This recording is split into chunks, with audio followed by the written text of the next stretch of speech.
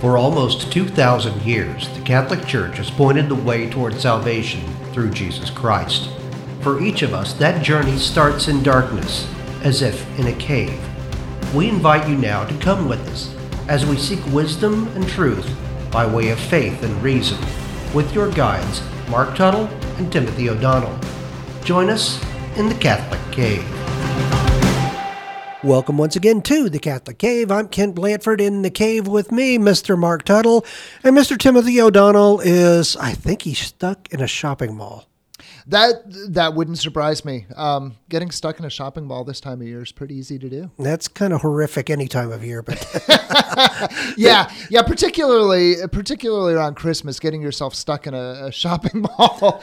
I try to avoid shopping malls like the plague. I'm very thankful that we live in the day and age of the internet, the day and age of Amazon, where I can just sit in front of my computer, punch a button, and have those packages just magically show up at my doorstep. Yeah, and when you're doing that, make sure you go to smile.amazon.com and register so that you're contributing to Catholic Radio Indy as part of your purchases. Doesn't cost you anything at all, but it benefits the station. So now that we've got that little promo in here, what are we talking about today? Well, I think we're going to be talking a little bit about the internet. And the reason why I say a little bit about the internet is because we're going to be going back and talking about what the internet, I don't want to say has destroyed, but in some ways, our whole aesthetic approach to the world, our whole approach to the way we see things, we sense things, we experience things, over the years has been transformed. And I think one of the things we're aware of here at the Catholic Cave, and one of the things we're trying to bring back to life for the listeners, is this idea that we are part of a 2,000-year tradition of thought. And so our modern ways of thinking aren't necessarily the way the church has always approached things. It's not always the way that the church has always thought about things. And so we want to try to recapture a little bit of what life was like aesthetically, how people saw the world, how people thought about the world, how people engaged the world aesthetically before the internet, and really honestly before books, before the printing press. How have those things changed a little bit? And so I'm not going to be able to do this alone. If Tim were here, I'm not even sure we'd be able to do it together. So we're going to bring in an expert, as we often do here on the Catholic Cave. We're going to take a break here in a little bit, and when we come back, we are going to talk to Associate Professor of History from the University of Chicago, Professor Rachel Fulton Brown. And Professor Brown is a professor of history, but she's a medievalist. Her specialty really is medieval aesthetics, understanding the medieval mind, how medieval people approached the world differently, how they felt the world differently, how they thought about the world differently because they sensed it differently. And a lot of that was because the mediums of communication were different, and it affected everything. It affected from how they lived their daily life according to a liturgical cycle, all the way down to how they participated in the liturgy and how they I guess sort of imbibed the presence of Christ there at the Mass in a way that might be slightly different and a little bit foreign to us. So we're going to take a quick break, and when we come back, we're going to enter into a slightly different world. We're going to enter into the world of medieval monasticism with the guide and help of a medieval scholar, Professor Rachel Fulton Brown from the University of Chicago. So let's take a quick break, and we'll be right back here on the Catholic Cave. You're listening to Catholic Radio Indy, converting the culture to Christ through radio, featuring 100% Catholic programming 24/7. Do your friends a favor. Tell them about Catholic Radio Indy.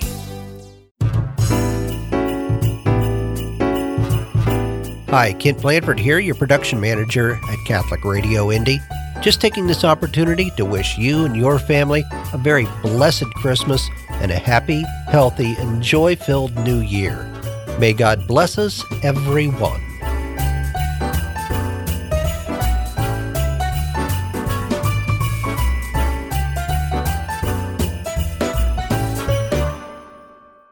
Hi, Hi, this is Patty Zunica, Operations Director here at Catholic Radio Indy. A blessing of my job is that I get to listen to Catholic Radio Indy while I work. I'm also humbled when processing all the donations that come into the station. Honestly, I'm overwhelmed by the generosity of listeners like you. Thank you very much. On behalf of my husband Tom, my family, and myself, I would like to wish you and your family the very best this Christmas season. May the joy you experience as we celebrate the birth of our Savior stay with you throughout the new year. So, the scan button brought you here. Awesome. We like company. Get to know us. And if you have to leave, come back. You're always welcome. Catholic Radio Indy.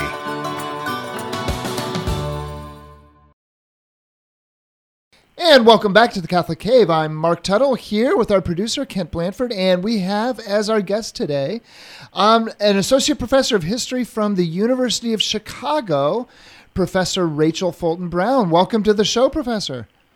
Thank you. I'm happy to be here. And we're going to be talking a little bit today about aesthetics.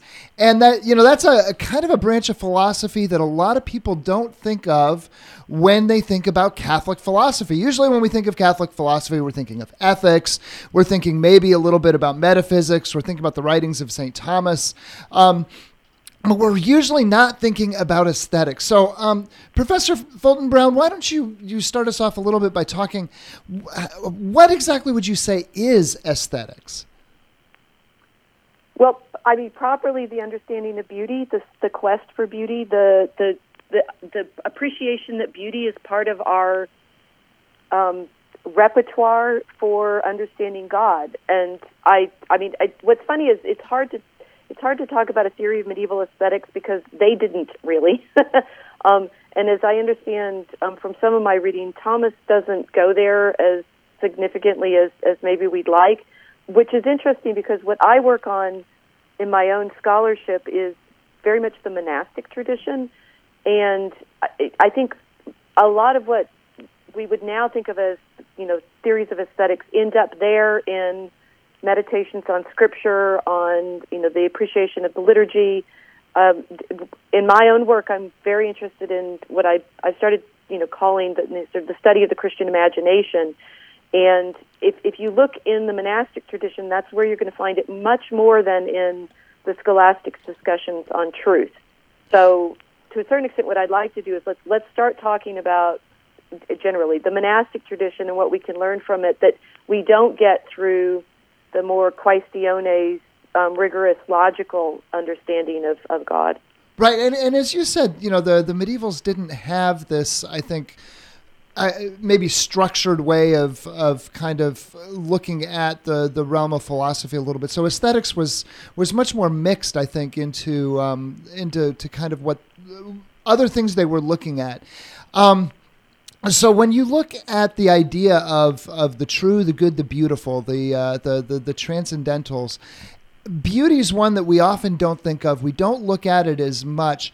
How does beauty really fit into, I guess, that contemplation of truth sort of at the highest level? Well, I say, in Christian experience through the liturgy, right, that we are called as Christians to sing with the angels. In medieval liturgical practice, the Psalms are at the very center of their worship, and the Psalms are all about describing the beauty of the Lord, right? And so I think at least in medieval practice, you get aesthetics much more through practice, that the monastic tradition is training in the performance of the Psalms.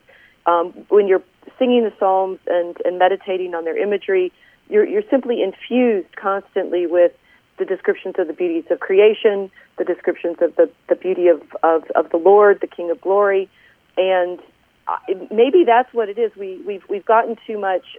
Excuse me, I have beautiful chimes in the background where I'm sitting. You'll get them there on the quarter of every hour, which I suppose is very monastic in the sense of we're honoring time and we're honoring our experience in time by saying the hours. Okay, the chimes have stopped. That we. That instead of theorizing about beauty, we are invited to participate in it, right? And if you think about the Psalms that we say at Lauds or that we sing at Lauds, my favorite is 148, where you're calling on all of the creatures to bless the Lord. And that experience of blessing, that experience of wanting to participate in the joy of the creatures at their Creator, that to me is where I find all of our discussion of beauty in the medieval tradition. Likewise, in very specific texts, for example, the Song of Songs. And if you want to sort of dive into deep Rachel Fulton Brown experience. Oh, let's go as deep as we can. Yeah, no, I think that's great. My first book, From Judgment to Passion, was on the liturgical use of the Song of Songs in praise of Our Lady. And, most Catholics will be familiar with some of those texts as, used in the liturgy for praising Mary. But, the most familiar verse will be Tota Pulchra est, right? You are all beautiful. We think about that as we did last week when we're celebrating the Feast of the Immaculate Conception. What does it mean for her to be all beautiful with no stain? The Song of Songs itself is among other things, a dialogue between a bride and a bridegroom, both of whom are describing each other's beauty. And in the medieval tradition, that text is used to imagine Christ's conversation with Mary, very particularly in certain monastic commentaries that I talk about in From Judgment to Passion, where the whole point is to experience Mary and Christ's love for each other through the descriptions of the bride and the bridegroom's understanding of each other's beauty. So it's all there. It's interesting that it's because in the monastic tradition they're not theorizing it in the way that we've come to expect philosophy to do so. We simply miss it. Yeah, you've mentioned a couple of times that we've moved in some ways from theorizing to participating. And when you were talking about the literature, you're talking about our participation in the literature, our participation in the Psalms. It feels like that's something that we've kind of lost over the ages as we moved into the age of reason from medieval times into the modern age. I think we've become a lot more intellectual, and we've kind of intellectualized the faith. What are we missing and what are we losing to a certain extent by moving away from this sort of participation in beauty that you were describing as the liturgy?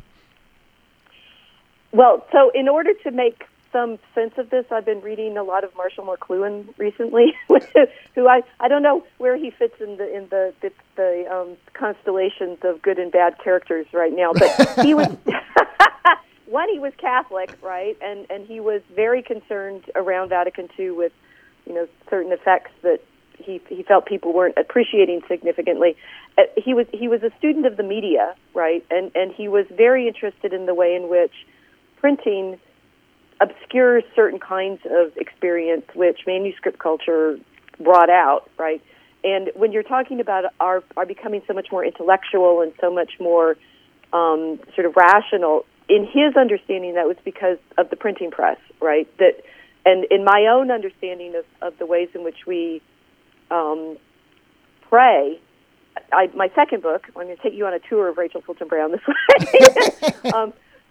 In my second book, Mary and the Art of Prayer, it's on the hours of the Virgin and the way in which medieval Christians prayed to Mary. And in that book, I very specifically say, imagine yourself as a medieval Christian. What would you like to learn to pray like a medieval Christian?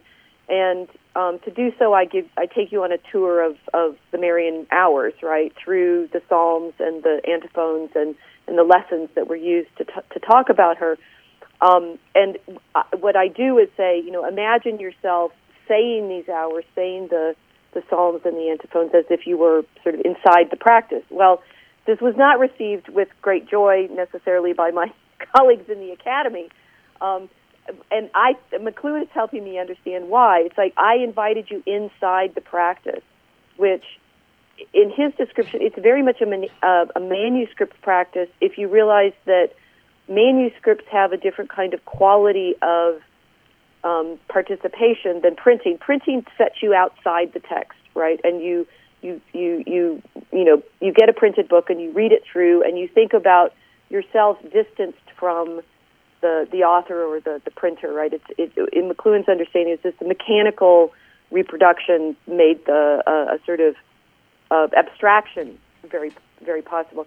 In the manuscript world, which is where the medieval hours of the Virgin developed, you have your own handwritten copy of the book. Every single version of the hours that we have, prior to printing is somewhat different, right? People had their own books copied by the bookmakers. They'd add their own prayers. There's a very, what McLuhan talked about is this mosaic understanding that you are sort of constantly experiencing the pattern of the text and the imagery and so forth. I realized in retrospect that's what I was trying to show in Marrying the Art of Prayer, what it was like to be inside that mosaic of experience. And if you read that book, which I hope people will try, I'm trying to read for you in the way in which medieval Christians would understand all this repertoire of imagery and such. It's very difficult for modern readers used to print to access. We're talking with Professor Rachel Fulton Brown of the University of Chicago. We're talking a little bit about aesthetics, but mostly we're talking about sort of the medieval culture of I guess contemplation and how that was seen as a participation in beauty. And as you were just explaining, that participation with the text, the ability to really make a text part of yourself and part of you, to where I guess when we read scripture, we read it, right? We look at it, we look at the words, we maybe say the words aloud, but at the most we're reading it. What you were just describing is much more of almost a performing of a text and a participation in the text on a not only personal level, but on a little bit more of an artistic level. Can you talk a little bit more, I guess, about sort of the attitude of a medieval monk or really any medieval person that was praying these hours?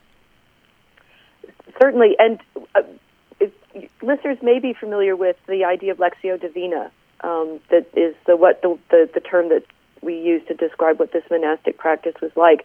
It was a form of very slow reading. Obviously, if you're saying the Psalms out loud, you're saying these texts out loud. It's slower than when you just can skim your eye over the text. So you have to slow it down. It's very physical. That when you are reading in the way that medieval monks would read, you have to use your whole body, right? You have to. The way Benedict describes it in his office is, your mind needs to be in harmony with your voice, but your voice is coming from your lungs, right? It's coming from your breath. And even as you and I are talking here, we have to use more of our body than we would if we were simply reading an article, say, online or something. The way the monks describe this practice is chewing over the text, right? It's a rumination. And you realize if you're using your entire physical self to chew over the words, to speak them, to breathe them out, the experience is much more than just in your mind. It's your body giving you access to all of that. We keep talking about experience, participation, imagery, right? You can only learn it by doing, and that was one of the things that I wanted to explore in Marrying the Art of Prayer. How do we learn to do this practice again? How do you get yourself to sort of stand and sing in the way that monks and nuns would do it? And so I'd say the academics who've read my book tended to not get it. And they said, well, she's making this up, right? And I'm showing you, no, I actually, explored all of the images that they used to talk about Our Lady, like the city of God, the mountain, the trees. The trees especially come from Ecclesiasticus, where wisdom is describing herself, right? And the academics who read my book, they have this sense of, well, this isn't history, right? You're not describing for us why. And I'm like, I am actually showing you the why, but you have to be willing to say these words out loud, say them in the way that the imagery starts becoming alive to you. Monks and other modern religious who do these hours read my book and say, oh yes, that's what we've experienced. So I'm reassured, right? But it's an interesting kind of problem because there's an inside and an outside, and we as modern readers, we've sort of sat on the outside of this practice, I think, for too long, right? It's time to step into the light. And I have more McLuhan-esque versions of why that imagery is meaningful. But to step into it and look along the text to the imagery that it's showing us, rather than sitting outside and trying to, sort of organize it intellectually. Yeah, it's a phrase we've kind of heard growing up to a certain extent. Some of us have, that we believe as we pray. But I don't think it's something we've really taken to heart. And a lot of us, I think, don't realize to the extent that our beliefs, our participation, and to a certain extent, our Catholicism, to a good extent, really is that participation in the liturgy. And it's not just a set of beliefs. It very much is formed by the way we pray. And as you were saying, our bodily, kind of our bodily, I don't know, stature as we're praying, our voice, and all of that sort of affects our imagination. And then our imagination then goes on to affect our contemplation and our ability to contemplate God. How much of a difference, I guess, in the medieval conception of the liturgy was there in the idea that the whole point of the liturgy was more along the lines of participating with the act that was going on, and therefore using our imagination, using our whole body, etc., to be part of the liturgy versus just kind of contemplating what the priest was doing in front of us? See, that's what's so interesting. The books of hours that I talk about in Mary and the Art of Prayer, right? Most people are familiar with books of hours because they have pictures that show up on Christmas cards, right? And one of the things that the reformers in the 16th century complained about was that people would be at Mass reading their little, their own private prayer books, right? They're not participating in the communal liturgy. And Protestant worship becomes, particularly in England, for example, with the Book of Common Prayer, right? Everybody has to be saying the same text at the same time together in the worship. What's interesting about medieval worship, it was incredibly personalized, even as they're participating in the sacrifice, right? And I'm a relatively new Catholic in my own life terms, that I was received just 4 years ago into the church. So I come with a kind of Protestant background of, but why aren't we doing more devotion? Why are we doing more congregational singing? Where are all the hymns? And I finally got into the proper Latin masses, right, and understand very much why it's so important that we are there witnessing the sacrifice that the priest is making for us. But you're still participating, and particularly, if you have your own books of hours or your prayers that you're saying, you are offering prayers along with the priest that are very much also a part of the offering. But in the medieval practice, this is how saying the Rosary or how reading the Hours of the Virgin would come into it. Medieval Christians were incredibly participatory, just not in the way printing made possible when everybody had the same book and you could all be reading out of it. So I think, some of it is to understand different forms of participation rather than privileging only everybody has to sing from the same hymnal, which I also like, right? So I think there's a variety of practices that we need to watch out for our own media prejudices, right? If you're not literate and reading the exact same text as everyone, that doesn't mean you're not also participating. And our participation can take place on a number of different levels. You're listening to The Catholic Cave here on Catholic Radio, and this is Mark Tuttle. I'm in studio with Kent Blanford, and we are talking with Professor Rachel Fulton Brown of the University of Chicago. We're talking about medieval practices. We're talking about the medieval practice of prayer, and you've kind of mentioned a couple of times that the tradition that arose around texts is different, a little bit foreign to us from our familiarity with printed books and printed material. That for a medieval person, the relationship with the text was different. How the text was approached was different. How it was performed was different. And we've been talking about how that sort of affected the way people participated in Mass and at the liturgy. But it went beyond that. It went to, I think, how people just participated with the stories and the texts that they encountered outside of liturgical practice as well. Is that correct? That's correct. And this is where McLuhan's idea of a mosaic is becoming really helpful to me, because there's my chimes again. He was able to. Well, he spent a lot of time studying medieval educational practice, right? The Trivium and the interconnection between grammar, rhetoric, and logic. And what we're talking about now is both grammatical and rhetorical in the sense of, rhetoric is about beautiful speech, right? You persuade through great ornament and I'm sorry about the choice. You need to be able to name things accurately in grammatical terms. There we go. And one of the things that happens when you pray the Psalms, the liturgy, the way in which the monks did, is you start seeing connections and resonances everywhere, right? And it's interesting. How would we educate someone into being able to experience the Mass or the office in the way medieval Christians did? Well, the only way to do it is, I think, you have to be in it. You have to be hearing these images. You have to have this experience of, when we name Mary as the city of God or as the one of the trees that are listed in Ecclesiasticus, you start seeing all of those references in all of the other texts that you've also been saying out loud, right? It's a very what's interesting. There's hope for us, right? Because we are no longer in the world of printing. You may think we are because we have printed missals at Mass and so forth. But you and I right now are proving that we're actually already in a different mode. We're talking, right? This is radio. You're hearing us, our voices when we're speaking. That the next thing McLuhan understood was in our modern moment, we're actually living in the light, right? We are living in an electric world, which is much more oral. Obviously, you and I can speak to this. And even now with the internet, he died in 1980, so I have no idea whether he would feel as prophetic as I feel when I'm reading his text.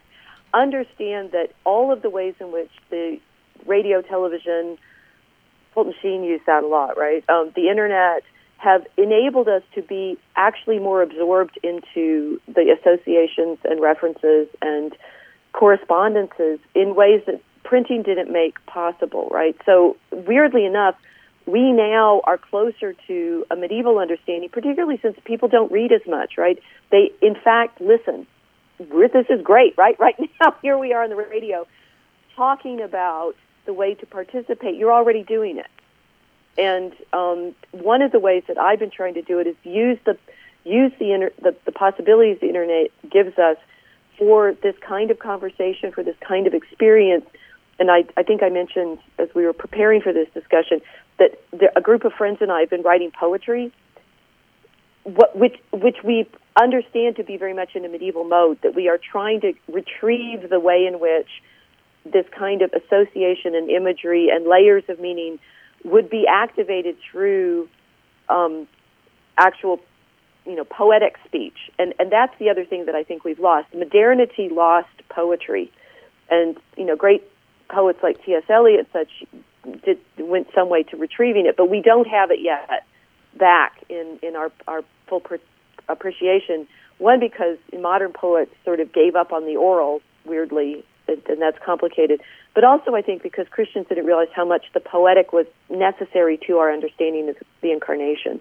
Yeah, the spoken word of poetry. You're exactly right. That's been lost. And as I teach a series of classics for high schoolers, and we start every lesson with a poem, and I'm always trying to have them read it aloud. And their ability to actually to read a poem aloud, it varies greatly from student to student. But then as we discuss the poem, they're able to clue in, I think, better than I would have been in high school on the common images. They're able to kind of see with their imagination the commonalities from one poem to the next at a level that I wasn't able to. And I hadn't really connected that to, I guess, sort of a change of medium that they're used to living in. They're used to living in a world of memes on the internet, of, passing around images and passing around pictures and things like that. So, yeah, I get what you're saying, that we're living in a world that's moving a little bit back more towards this sort of, I guess, correspondence and discussion and communication, really, in terms of images, memes, and the poetic. Exactly. That's exactly it. And think about it. This This is so interesting because the 16th century, because the new tech is printing, right? And they get all anxious about, people didn't, Luther says this, and I can get kind of nasty if I talk about Luther, but the audience is okay with that. He says on Christian Liberty, talks about how the way in which those preachers were telling the gospel stories wasn't right? We need to sit down and read the text. And you realize that's a technological medium claim, right? We need to be reading the book the way I translated it. And he goes on and translates it into German and such. Medieval Christians knew the Gospels, but they didn't know them in that printed way, right? They knew them to be the stories that the preacher told them liturgically throughout the course of the year, right? You will know all of the texts of the Gospels if you actually follow the liturgical calendar, because you will be experiencing the feast days and hear the stories as we remember them. So the Gospel in liturgical terms is always today, right? Today we are celebrating this event. Today we are hearing this story and living it ourselves. It's very participatory that way. And then we have the trope that, medieval art was the books for the illiterate, right? If you have the great cycles of imagery that you have in the cathedrals or in the parish churches. In the parish churches, they would often be paintings, right? We've lost a lot of those because they were whitewashed over, but medieval churches would have pictures all over their walls. And you would see the stories in much the same way that the kids now on the internet see repertoires of images, right? Memes are a medieval mode. It's exactly, you'd have a picture with a caption maybe you think about, I used to be thinking about them as comic books, right? You have a comic book, you have a picture and a text, and I've done some meditations on my blog about the way in which comic books are also an incarnational form, right? You have to have the visual and the verbal together in this genre. And it's kind of difficult for people who are used to books, right, to understand, well, but if you have the picture there, doesn't that take away all your imagination? No, you have to do a lot of interesting work to be able to make those pictures come to life as well, and then be able to see the interior of people's thinking because of the speech bubbles and so forth. It's very interesting. but one of the things I'm trying to help people appreciate in my teaching and my scholarship is these different media actually give us access to the incarnation in ways that if you're just focused on the printed text, we won't have access to. And it's interesting that the printed version poo-poos both the medieval practice and these new modern media, the internet, the social media, the memes, the comic books, and so forth.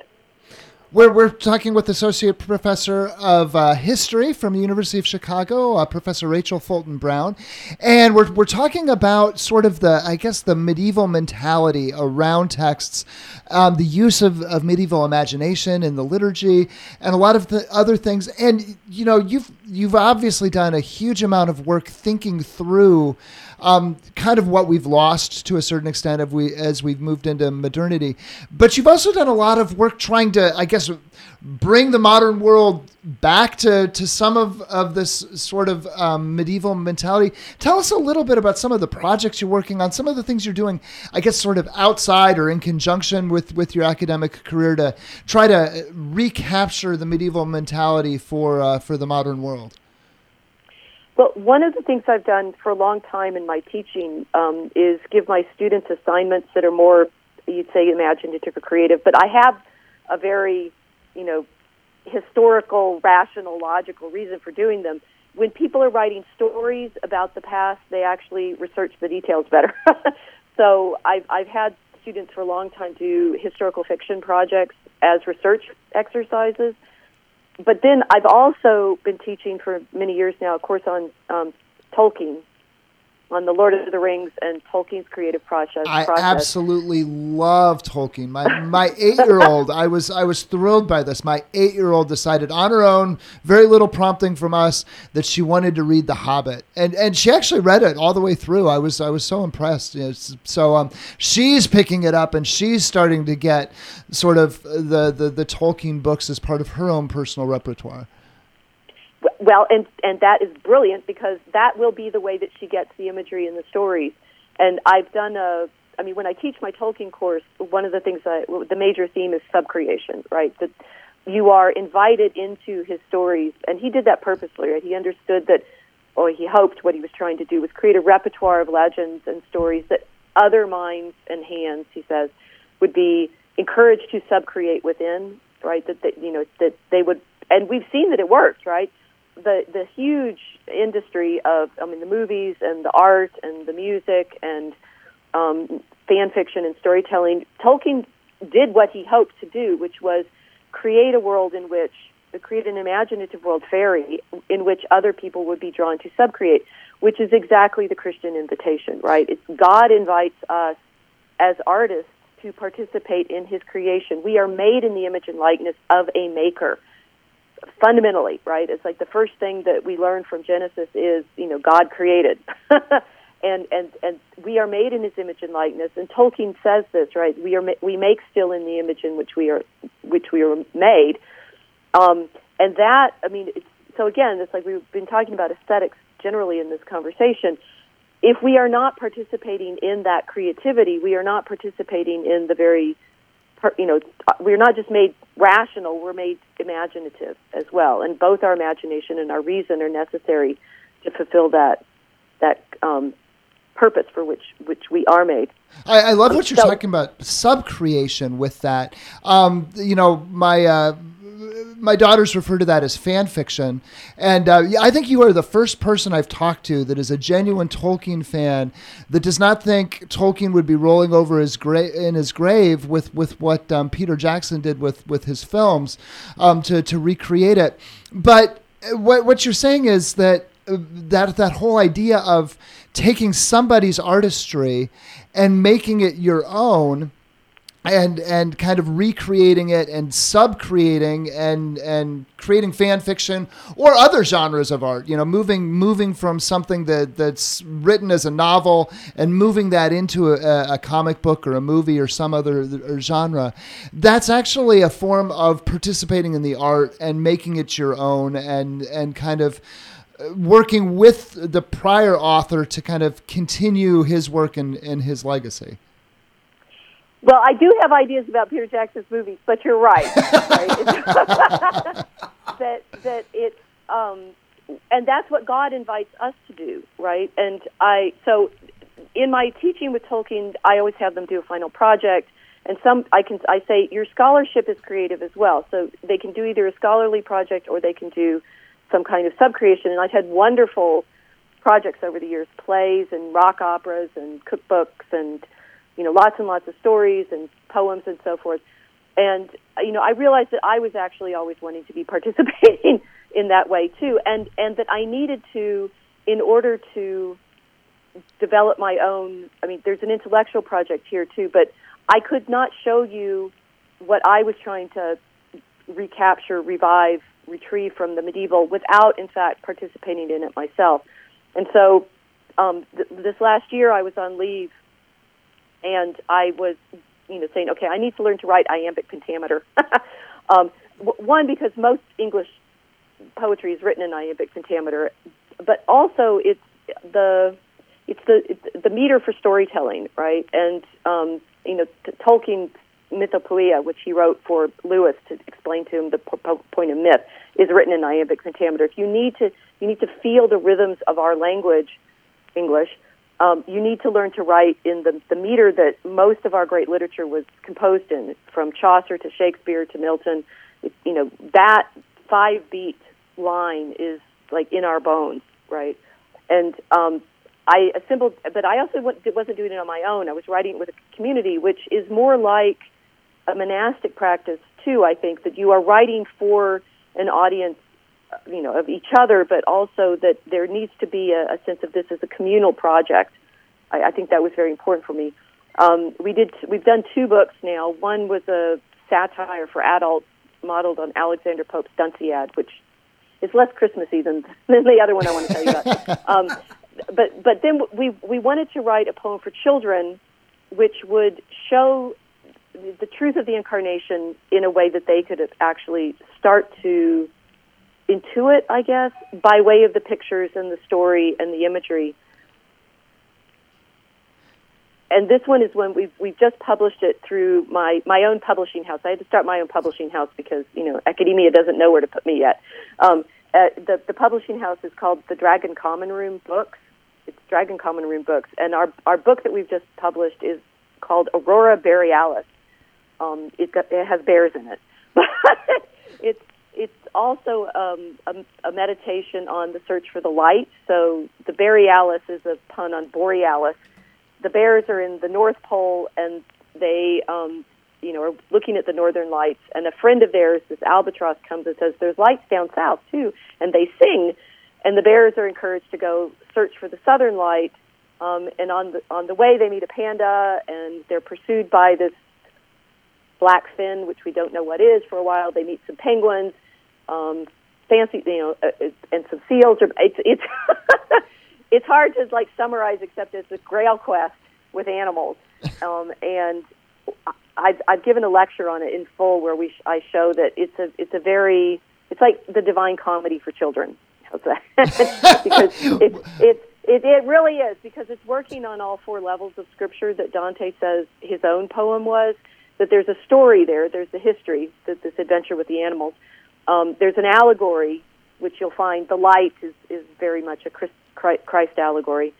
There's a moral, because the bears encounter some seals that are being mean to the panda, and they have to learn to deal with the challenges of virtue. And then there's the anagogy, which is being lifted up in your meditation on the symbolism to hopefully a contemplation of the meaning of the light. The best I can say is you need to read it in order to get the point of it, but it has pictures, so it's also easy to show people. And in that sense, I hope that we've created, by way of this poem, something of a demonstration of what it's like to be inside the story in a medieval experience, but in a way that modern readers can actually access it. And this sounds like all great children's literature, in that adults are probably going to get as much, if not more, out of the story, both enjoyment-wise and content-wise, as the children were. And I also love the fact that it's a Christmas story that revolves around polar bears, and so that brings back to my mind Tolkien's Letters from Father Christmas. That's been a great joy in our household of kind of reading those with my younger daughters each Christmas. But good old PB, I guess, is still alive and well, and that's wonderful to hear. And if you know the Father Christmas stories, and there's I think it's 1934. One of the pictures of PB is looking at the Aurora Borealis, right? That gorgeous, it's like a rainbow. I know the light. Picture. Yes, I can picture it in my mind. I know the picture you're speaking of. And now we have just had the moment of that's the kind of connections that people make, right? It's like, I see the polar bear. It's there in the Coca-Cola images. Coca-Cola's for Santa Claus. But maybe we really want a different kind of understanding of what the polar bear is. We have the polar bear in Tolkien stories. In the community that we wrote this for, there's also bears. I, in my blogging, am a polar bear because I'm fencing bear at prayer, and the toy that I used as my avatar is white, so she's the translucent bear, so it's a polar bear. That's the kind of participation in beauty that I want people to realize is our tradition. And there's an evangelical component to that, as you were just speaking. You're talking a little bit about sort of transforming some of the images, transforming the aesthetic ideas that are out there through our participation with them as Christians. And in our current culture, that is so important. That ability to take. We live in, some people have called it a post-Christian world. I think it's more of a neo-pagan world myself. And so we have these images that are out there that I think the natural response for Christianity is to withdraw from that culture, withdraw away from a lot of what we're seeing. And aesthetics really gives us a way to sort of re-Christianize and reclaim that as part of our own tradition. Christ entered into our world and got completely messy and dirty in doing so, right? This is the point of the incarnation, right? We have this. We want to worship our Lord, and He's there enthroned on the rainbow throne in heaven in the Holy of Holies. But He also reclaimed the alphabet, And this is another of the things that McLuhan was very powerfully insightful about, that the alphabet itself was an instrument of militarization and commercialization. That's what it is. Right? The Phoenicians, invent the alphabet and it becomes part of the commercial empire, and it's also the way in which those empires spread. Christ is the Alpha and the Omega.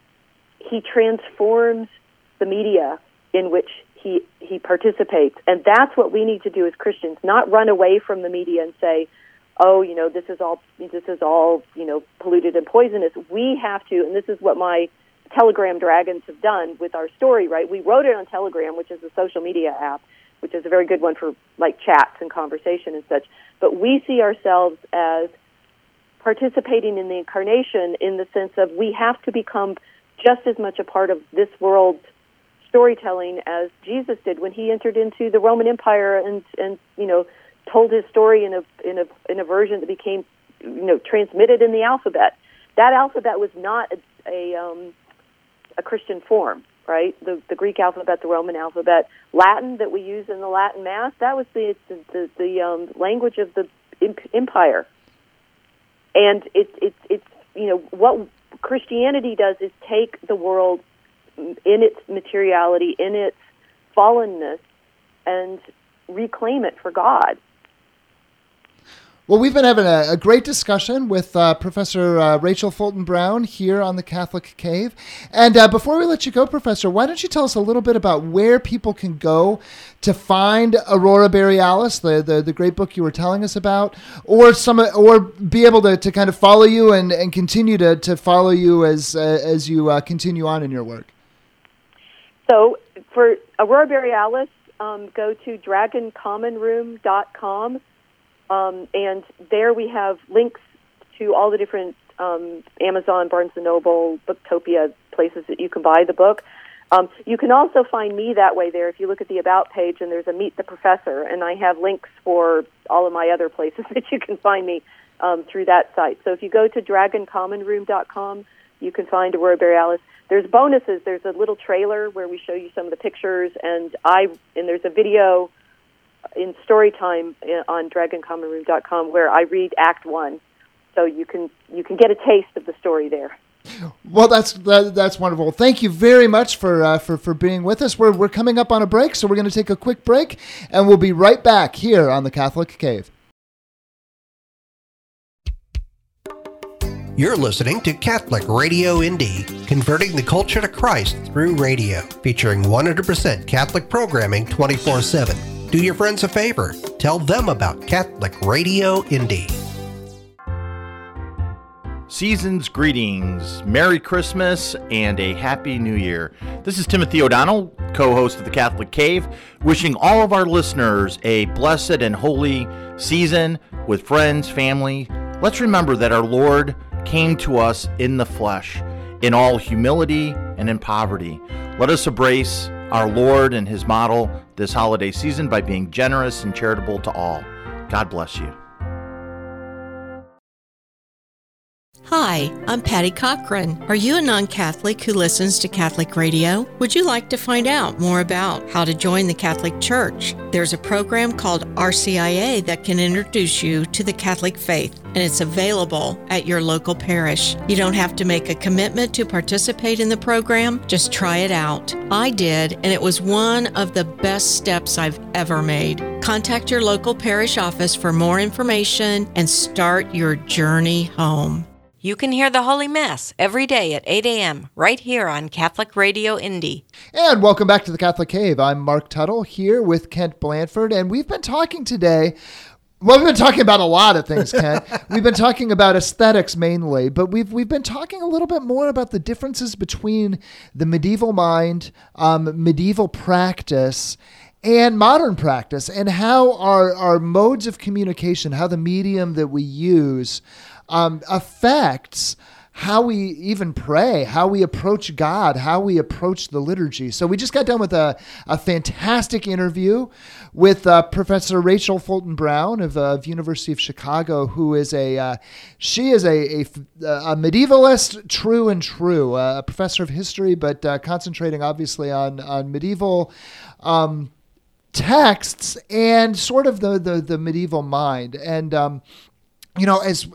as I'm reflecting back on our interview, I'm thinking about how perfectly timely this is as we enter into the season of Christmas. We just got done with Gaudete Sunday. We're moving into, I guess, the serious contemplation of the incarnation of Christ. And as we move forward, people are going to be setting up their Advent, their nativity scenes there at their houses. They're going to be setting up their Christmas trees. They're going to be participating in all of these traditions that some of them we look at as sort of neo-pagan. We look at it as the secular Christmas, the going out, the hustle and bustle of going out and buying presents, the Christmas trees, the Christmas lights on the front of the houses. Some of it's religious. As I said, most of us will be putting up nativity scenes. We've been using our Advent wreaths to kind of count down the Sundays of Advent. But all of these practices, I think Professor Rachel Brown reminds us that, or Professor Rachel Fulton Brown, I think she reminds us that we're not just doing these, we're participating in these. And the difference between participation and doing is, I think, that disposition towards allowing these things to infiltrate us and allowing our participation to communicate these things to other people. And I think the timing of this is actually perfect in the fact that, we have been, we've just now started a new liturgical year.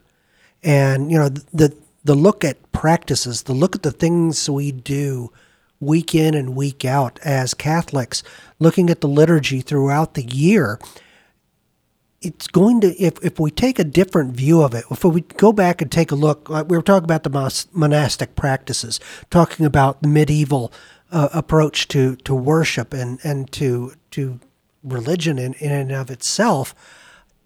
Going back, if we were to take this new year, this new liturgical year, and not just look at Christmas with these new glasses that we've been given, but let's take a look at the entire liturgical year. Think what Lent could be. Think what the ordinary time we generally get bogged down in. But think of all the, if we take a new look, or I guess it's more like taking an old look at liturgy and at worship and those types of things throughout ordinary time, it could take on a whole new meaning for us. Yeah, and not just the liturgical year, but I think week in, week out, daily, taking those liturgical practices that I think for some of us have gotten maybe a little stale. For some of us, we go through the motions of sort of reading the words and saying the words, but recognizing that when we go to Mass, when we go to the liturgy of the Eucharist, the word liturgy means the acts of the church. This is the action of the church. This is what we are doing to transform the world. Our participation there at Mass isn't just about singing the songs and saying the prayers. Our participation in Mass is really about bringing Christ truly present, first through the Eucharist, and then through our own participation in that, our own participation in the crucifixion and resurrection of Christ for us personally.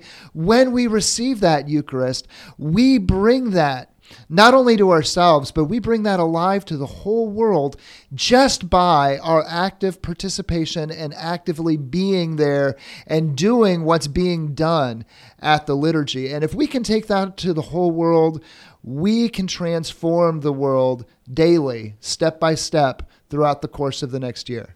We have the real presence of Christ in the blood, in the bread, in the wine. But what we also need to contribute is our real presence.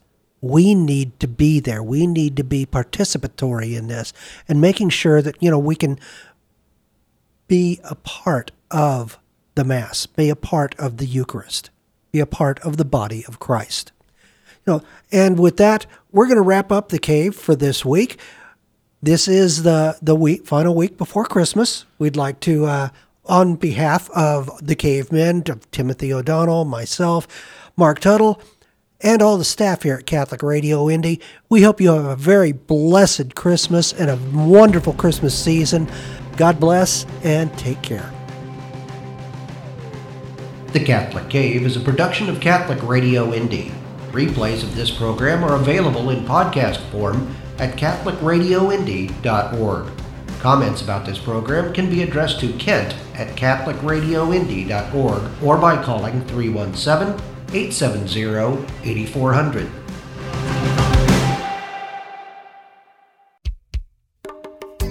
Did you miss something in this show or just want to hear it again? Podcasts of this and all our other great local programs are available 24/7 at catholicradioindy.org.